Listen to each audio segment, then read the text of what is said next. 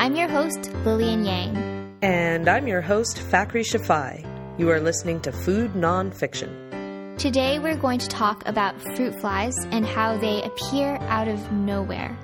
Back when I had my first apartment, I have to admit it wasn't very clean and I would leave dishes out. But more importantly, I would always buy fruit, but then I would never eat it.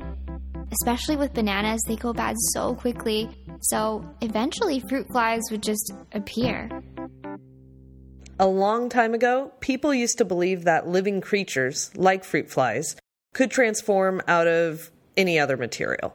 It wasn't clear what type of matter could generate living things. For instance, one living thing could come from another living thing, like a plant, or it might come from a non-living thing, for example, sand or water. This idea was called the doctrine of spontaneous generation. It was also known as Aristotelian abiogenesis because it was something that Aristotle believed in.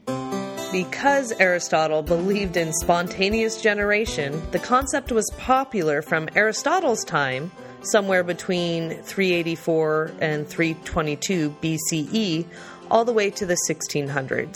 In 1668, the Italian physician Francesco Redi conducted a now famous experiment. This experiment refuted the idea of spontaneous generation. Why he ever challenged Aristotle's idea of spontaneous generation is a lovely story. Francesco Redi had read the Iliad, the ancient Greek poem set during the Trojan War. In the 19th book, Achilles asks his mother to take care of his friend Patroclus' body. Achilles was worried about worms breeding and burrowing in the corpse. When Francesco Redi read this, he wondered why anyone would try to protect a body from worms if worms could, according to Aristotle, spontaneously generate from rotting meat.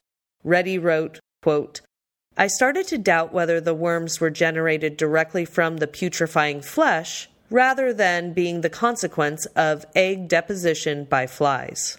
Redi did some simple but effective experiments. He put raw meat in jars, one of which he covered with gauze so that only air could get in, and the other which he left open. Maggots were only found growing on the meat in the open jar and not the gauze-covered jar, so these results did not support the idea of spontaneous generation. That is really good news to me, because if fruit flies don't spontaneously generate from meat and produce, then maybe we have a better chance of keeping them out of our kitchens. There are two main ways fruit flies get into your kitchen. 1. Some fruit fly laid eggs on your produce that you bought at the grocery store, and you carried it in. If you wash the fruit, it'll be okay so long as you bought the fruit fresh. When fruit becomes overripe, it is soft and allows fruit flies to burrow in and get their eggs below the surface of the fruit. 2. You left fruit out on the counter too long, and the smell of rotting fruit attracted fruit flies from outside. And since they're so tiny, they can find ways in, even if your window screen is closed.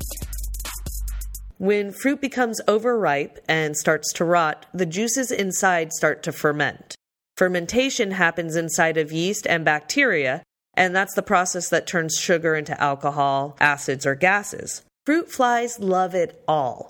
They love yeast and bacteria, and they love the sugar and the alcohol that comes from the yeast and the bacteria fermenting. According to the Bug Squad, a fruit fly can lay up to 500 eggs within 60 hours of coming out of its shell.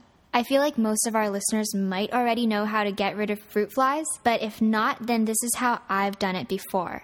So I would get a container of some kind, maybe a cup. Then I would put something yummy inside, like Coca-Cola. I would cover the top with saran wrap. Then what you do is you poke a couple holes in the saran wrap that are just small enough for the fruit flies to get in, and they'll come in because they're attracted to whatever you've put inside as bait, but they're too dumb to get out, so you'll just see them flying around on the inside.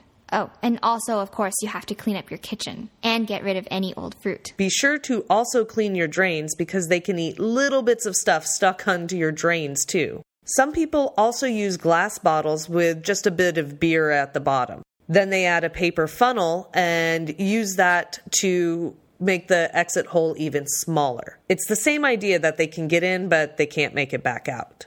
You'll notice that we keep mentioning alcohol as fruit fly bait. Turns out that fruit fly larvae have a really high tolerance to alcohol, partly because consuming alcohol helps them fight off wasp parasites that like to lay eggs in them. We talk about getting rid of the annoying fruit fly, but they're actually important for genetic research as a model organism. The fruit fly is from the genus Drosophila, which means dew lover. And there are over 900 species in the genus Drosophila. The species you've probably had in your kitchen is the common fruit fly, also known as Drosophila melanogaster.